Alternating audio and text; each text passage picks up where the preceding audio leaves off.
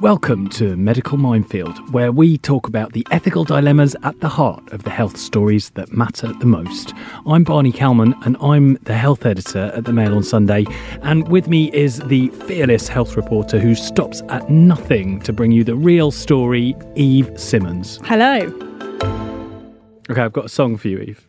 Bring me sunshine in your smile, bring me laughter. Okay, are you going to intervene at some point? Has anyone ever told you that you have a beautiful voice?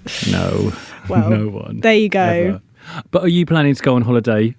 Well, if I was going to, I would plan for 2035 because I reckon I'd be safe by then. Well, the government is intending to begin easing travel restrictions on May the 17th. We will be allowed to go to, I think, a choice of about 3 different countries if we've had 8 different tests and satisfied a whole host of other things, which no one can afford to do anyway. But it's the beginning of opening up travel and, it's made me a bit more jolly about, prospects of holidays, etc. Yes, it will come as welcome news to millions, I'm sure, who will be already going on to booking.com or other holiday websites that are also available. We can dream. But it's something that has been debated quite heavily in the science community over the past 6 months.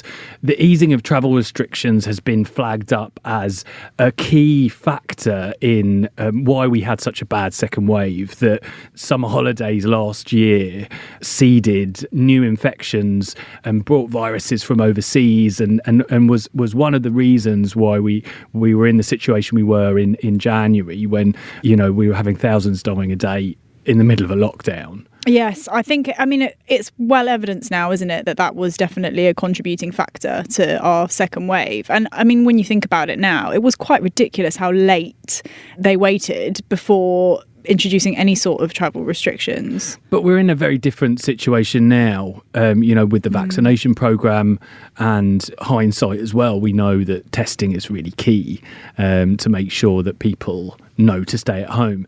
But then despite that, you still have people who say, no, we shouldn't be travelling anywhere. Our borders should remain shut until at least the end of the year. I think we should speak to scientists on both sides of the debate today. With us now is Robert Dingwall, Professor of Sociology at Nottingham Trent University and also a government advisor. Professor Dingwall, the Prime Minister has said it's too soon to say whether we'll get summer holidays abroad. Is he right to be so cautious? Well, of course, it's not totally in his gift. So we might think it's reasonable to be a little bit hesitant about it. What happens in terms of holidays abroad this summer will depend very much on the decisions of other governments and on the course of the pandemic in their countries. Whatever the government does decide, or other governments decide, there are people in the scientific community who believe that we shouldn't be travelling abroad this summer in order to avoid importing new viral variants, that it's too risky. Do you agree with that? Well, I think it might have looked that way back in December when we first became aware of this particular set of variants. As time has passed, though, there's an increasing view among people who know about these things in the scientific community that the variants are concentrating on the same few genes. And this is probably setting limits to the degree of variation that's possible. And given that, maybe we shouldn't be quite as concerned about picking up something completely unknown and unpredictable. It's also become increasingly clear that the variants disrupt the antibodies that are produced by the vaccine, which is like the first line of defense. But they don't seem to be disrupting the T cells, which are, if you like, the second line of defense.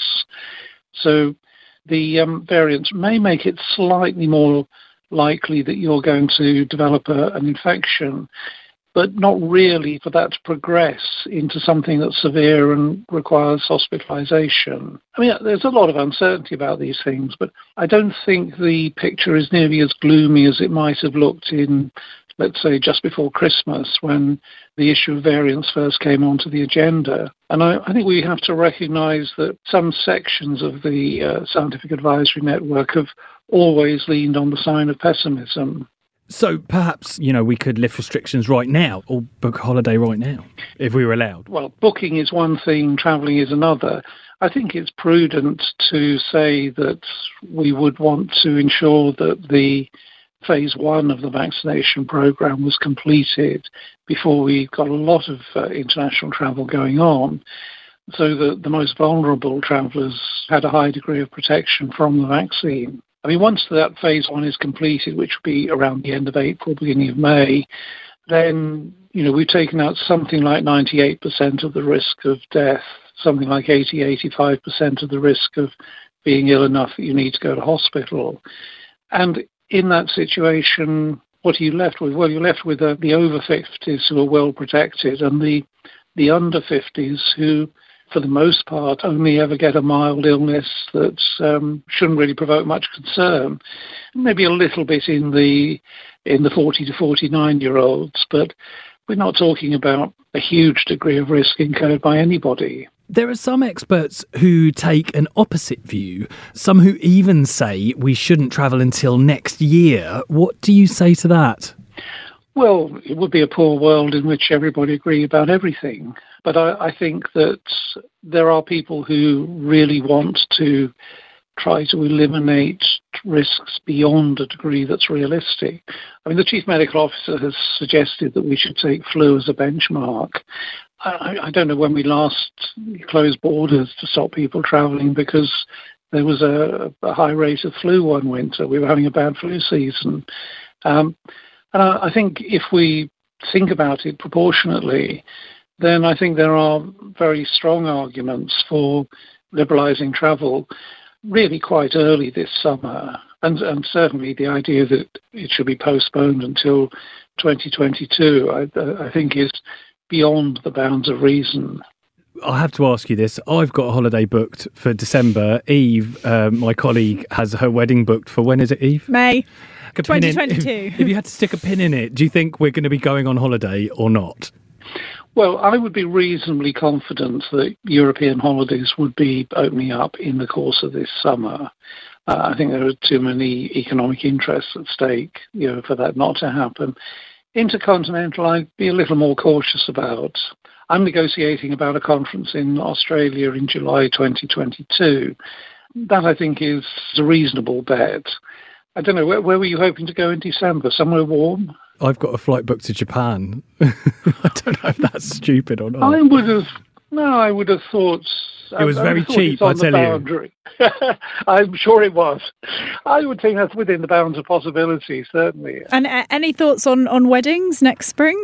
Sorry, I thought you were talking about this coming May. I mean, for May in 12 months' time, I would be surprised if there's very much in the way of domestic restrictions left by that point.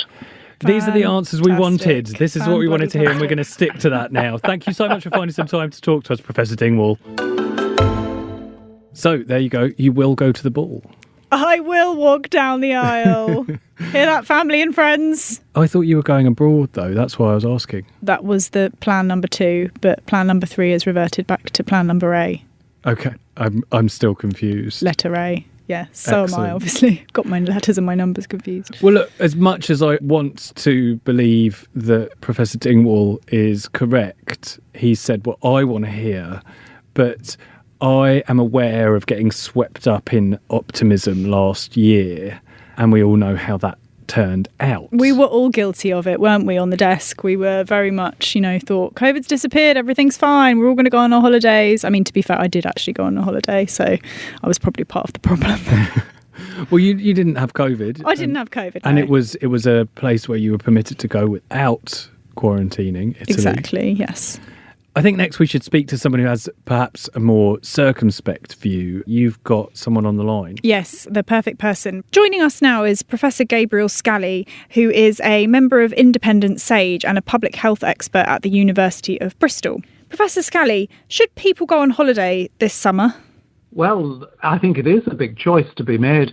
And what is really important is that we keep ourselves, all of us, safe and keep the virus numbers very low. And I think, unfortunately, that may mean that it won't be safe for people to go abroad because even though you might be vaccinated, there are quite a number of variants some of which can escape the vaccine. And it really is probably inadvisable to go, firstly for yourself, but secondly also, we don't want people bringing new variants back into the UK and causing real problems. Some of the variants can be more infectious, more lethal, and some can really dodge the vaccine. Some experts think that all the focus on variants is unnecessary. What do you think about that? Well, the variants wouldn't be important if we didn't have so many cases of the virus. And it's not so much in the UK that I think the problem will lie, because vaccination's going very well in the UK. And we should get numbers really well down, particularly when we get a vaccine that's suitable for children and young people. The worry is that other countries do not have it under control, and particularly some of the lesser developed countries do not have very good access to the vaccine. And the more the virus multiplies, the more opportunities there are for it to mutate, and the more opportunities there are for the virus to come up with new formulations of its genetic code that can dodge the vaccine. So we need to get the whole world really vaccinating and getting the virus under control. And in the meantime, the UK needs to keep these variants out.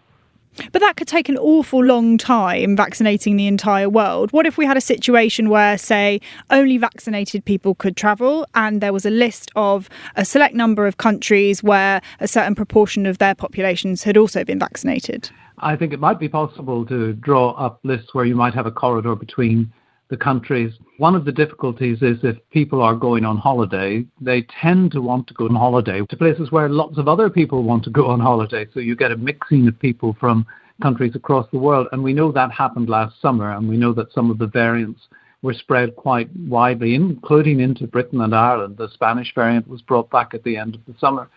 And we only have to look at what has happened with the variant that was identified in Kent first, and now it has spread really widely, causing huge problems because it is a much more serious version of the virus. So we do need to keep the variants at bay, and one of the best ways of doing that is not travelling, but also for people coming into the country having managed isolation instead of what is in essentially voluntary isolation that we've had most of the time until now. So do you think it's too early to implement a US-style easing of travel restrictions? Yeah, we need to be careful about countries that have a lot of virus activity going on, because that's where new variants can pop up and where they can be easily transmitted to us. So I think it will be a very cautious summer, and most people will holiday at home, if only because, as we know, with some of these problems that are arising with new variants, they can happen extremely quickly, and people can potentially be stuck in a place where the virus is spreading rapidly and maybe quarantining themselves if they were trying to come back into the UK. So it's a really difficult situation, and the best thing for us all would be to be really quite risk averse. Holiday, yes, but holiday in Britain and Ireland. Professor Scally, Chris Whitty has said that the virus is with us for the foreseeable future. So with that in mind, is there really any point in restricting travel? Well, we've lots of infectious diseases that are with us. The question is, are they controlled or not? Things like measles or polio or diphtheria or whooping cough, and they're all controlled by vaccination. So it is a matter of getting it under control. It's also a matter of, when there are outbreaks, and there will be flare-ups around the country, that we've got the local resources in the public health teams to be able to test and trace and suppress the virus in whatever localities it pops up. And that's what we do for measles. For example, we get outbreaks of measles in the UK. And in fact, we lost our elimination status of measles a couple of years ago. And when measles outbreaks happen, we try and repress them and keep it under control. So it's a constant task in respect of most infectious diseases to keep them under control. And that's what we've got to do with COVID. We've got to get it under control and keep it there. So you think people should wait till next summer for their big holidays? I think that would be the wisest thing to do for us all. By that time, certainly all of Europe should be very well vaccinated, and hopefully the world will be a much safer and a much more pleasant place. You may well have disappointed many listeners there, but thank you very much, Professor Scally from the University of Bristol. Well, that was a bit depressing. Yes, poured cold water over all of our holiday plans for the foreseeable future. I've heard that opinion echoed by a few different scientists. You know, Professor Dingwall's comment was that the travel industry would have to come up with ways of getting things moving again just for financial reasons. You've got an industry insider next on the line who's going to be able to tell us a bit about some of those innovative techniques that they're coming up with. Exactly. Alex Macheras is an aviation analyst. Alex, thanks so much for being with us today. When things open back up, what will travel look like? Well, the reality is that international travel will need to resume sometime soon, not least because of the industry, but also because the fact that there are families that have been separated for well over a year now, and travel for a lot of reasons is inevitable. So the question is, as you asked, how can that be done safely? And that is when you apply a consistent set of measures that enable air travel and COVID-19 to somewhat coexist. There are many countries that have demonstrated this. And, you know, to keep it simple, ultimately, it's passengers having to jump through those hoops of testing and quarantining that we know shouldn't simply be pushed aside because a holiday is expected, and typically before the pandemic we wouldn't need to quarantine after a holiday. Well, unfortunately, we are still very much in a pandemic, and therefore concepts like quarantine will continue, at least for the foreseeable, along with testing and other health protection measures. And what about apps such as COVID green cards or things like that enable you to show a certificate that you've had a vaccination? Well, digital health passes, at least of the belief of the aviation industry, are inevitable. In fact, it's not controversial for the aviation sector at all. And it's funny to watch this debate kind of play out into the wider use of these vaccine passports. For air travel, it's something we recognize as being inevitable. Ultimately, in order to meet the requirements, the new health requirements of countries abroad, we need a secure way to be able to demonstrate to those countries, yep, I'm tested, or yep, I'm vaccinated, and so on. And so very early on in the pandemic, and we're talking in April, May 2020, a year ago, I was having conversations with airline executives who were saying that their path out of this, when there is either a vaccine, and of course now we have many working vaccines, or more reliable testing, and of course we know that PCR tests and lateral flow are in use everywhere, their belief was the only thing that could bring all of this together to say to foreign countries, this is how this person is able to gain entry into your territory, is by having a digital health pass, these vaccine passports. And it's something that the industry believes is inevitable, as I say, and therefore all of these airlines are now actively rolling these applications out. So do you think that's going to be the case going forward forever? So we're always going to have our vaccine passport or certification or whatever the government choose to call it with us, and measures such as that? Look, I think it's for the foreseeable. Obviously, I couldn't comment on forever because had you have asked me a question about air travel in 2019, no one saw what was round the corner come March 2020. But at least for the foreseeable, and so long as COVID-19 continues to be a part of life for the Earth and the Earth's inhabitants, then of course, the fundamentals of travel, as I say, is just about proving, the virus moves when people move. And so as a result, countries want to know that that person has done all they can to hopefully not have the virus. And it comes down to those two things, the vaccination or the test. So what should the government do right now with regards to international travel and holidays? Well, for international travel, as I said, the best thing to do would to lay out very clearly a consistent set of measures that you don't have these huge loopholes that exist today. There's been a lot of anger across public reaction to the media reports that are very accurate in stating that, for example, there are still 8,000 tourists walking into the UK every single day. Reasons being justified. One gentleman from Peru said he came to the UK because he wanted to see Big Ben. Not much regard for the pandemic that's ongoing in this nation or the lockdowns that have been, quite extensive for quite a while.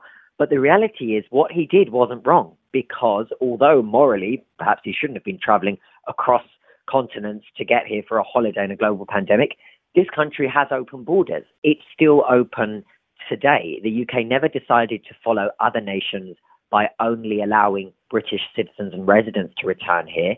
Anyone can come in. It's just at the moment they have that list, the home quarantine or the hotel. Now, they have the hotel quarantine list for some passengers because they know that the home quarantine list, the majority of those people are simply not doing it. So what I would have liked to have seen from the government is show how they would better enforce home quarantine, because it can be done. This is not a challenge that is unique to the UK. They only need to pick up the phone to East Asia. And if they were able to enforce home quarantine better and ensure there were a consistent layered approach measures with various testing points that don't place so much trust in the individual, and actually there is follow-up, there are checks, there are testing points that have to be conducted and so on, then I think we would be in a better place to be able to say, this is how international travel can resume, and here are the hoops you have to jump through. Instead, right now, it's all a bit patchy, it's very hazy, and the outlook is, again, very much unknown, which leaves the industry in a lot of uncertainty. It stresses out passengers who maybe are quite willing to go away and jump through those hoops of tests and home quarantine. So it's a bit hazy right now, and I would really like to see some clarity going forward. Wouldn't we all? Alex Macheras, thank you so much for joining us. Hi, sorry to interrupt your listening, but there's another great podcast from the Mail on Sunday you might want to try. Liz Jones's Diary, the podcast, offering a weekly look into the life of Britain's most unfiltered columnist. That's me. Find us at mailplus.co.uk. I am baffled. How can somebody get in to go and see Big Ben? I don't understand. Well, I think, as Alex said, we've never stopped people from coming here. And there was this quite strange and woolly list of a certain number of countries they'd seemed to pick because they had quite high infection rates, where they were making people stay in these quarantine hotels. And variants, wasn't it? Variants as well. Places where the variants were rife. Yeah. But, it completely ignored the fact that someone could come from South Africa, go to Spain, and then come here and not have to quarantine at all. And as Alex says, we can't really trust people to quarantine themselves at home or in sort of private residences. But then given all of that, we've still got falling infection rates. It all seems to be going in the right direction. So I don't know. The whole time I've been saying just give it a bit more time.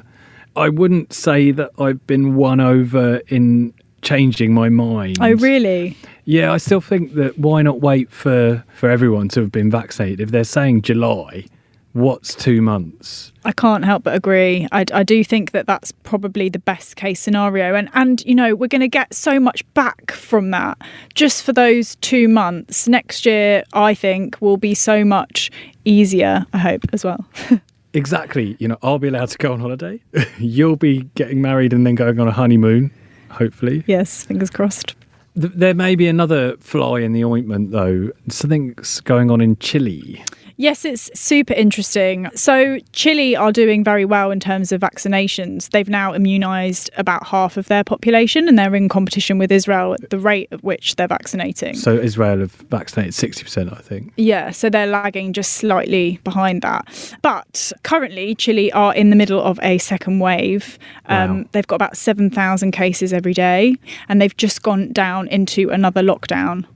What's the explanation for that then? So experts are saying that crucial to this was that they opened their borders far too early and allowed Chileans to go on holiday internationally when cases were still relatively high. And that's that 50% number. We've got 50% vaccinated. We'll probably have about 60% by the time mid-May comes. So yeah, we could see that surge again. But it's worth saying that I think that what a lot of the experts are saying is that what's really key to our strategy is that 5-week gap between each of the stages. And it looks like Chile didn't really have that. And that despite all of the warning signs and the experts raising the alarm, the authorities just didn't take any notice and still went ahead and eased restrictions. And I do think the government have learned from their mistakes.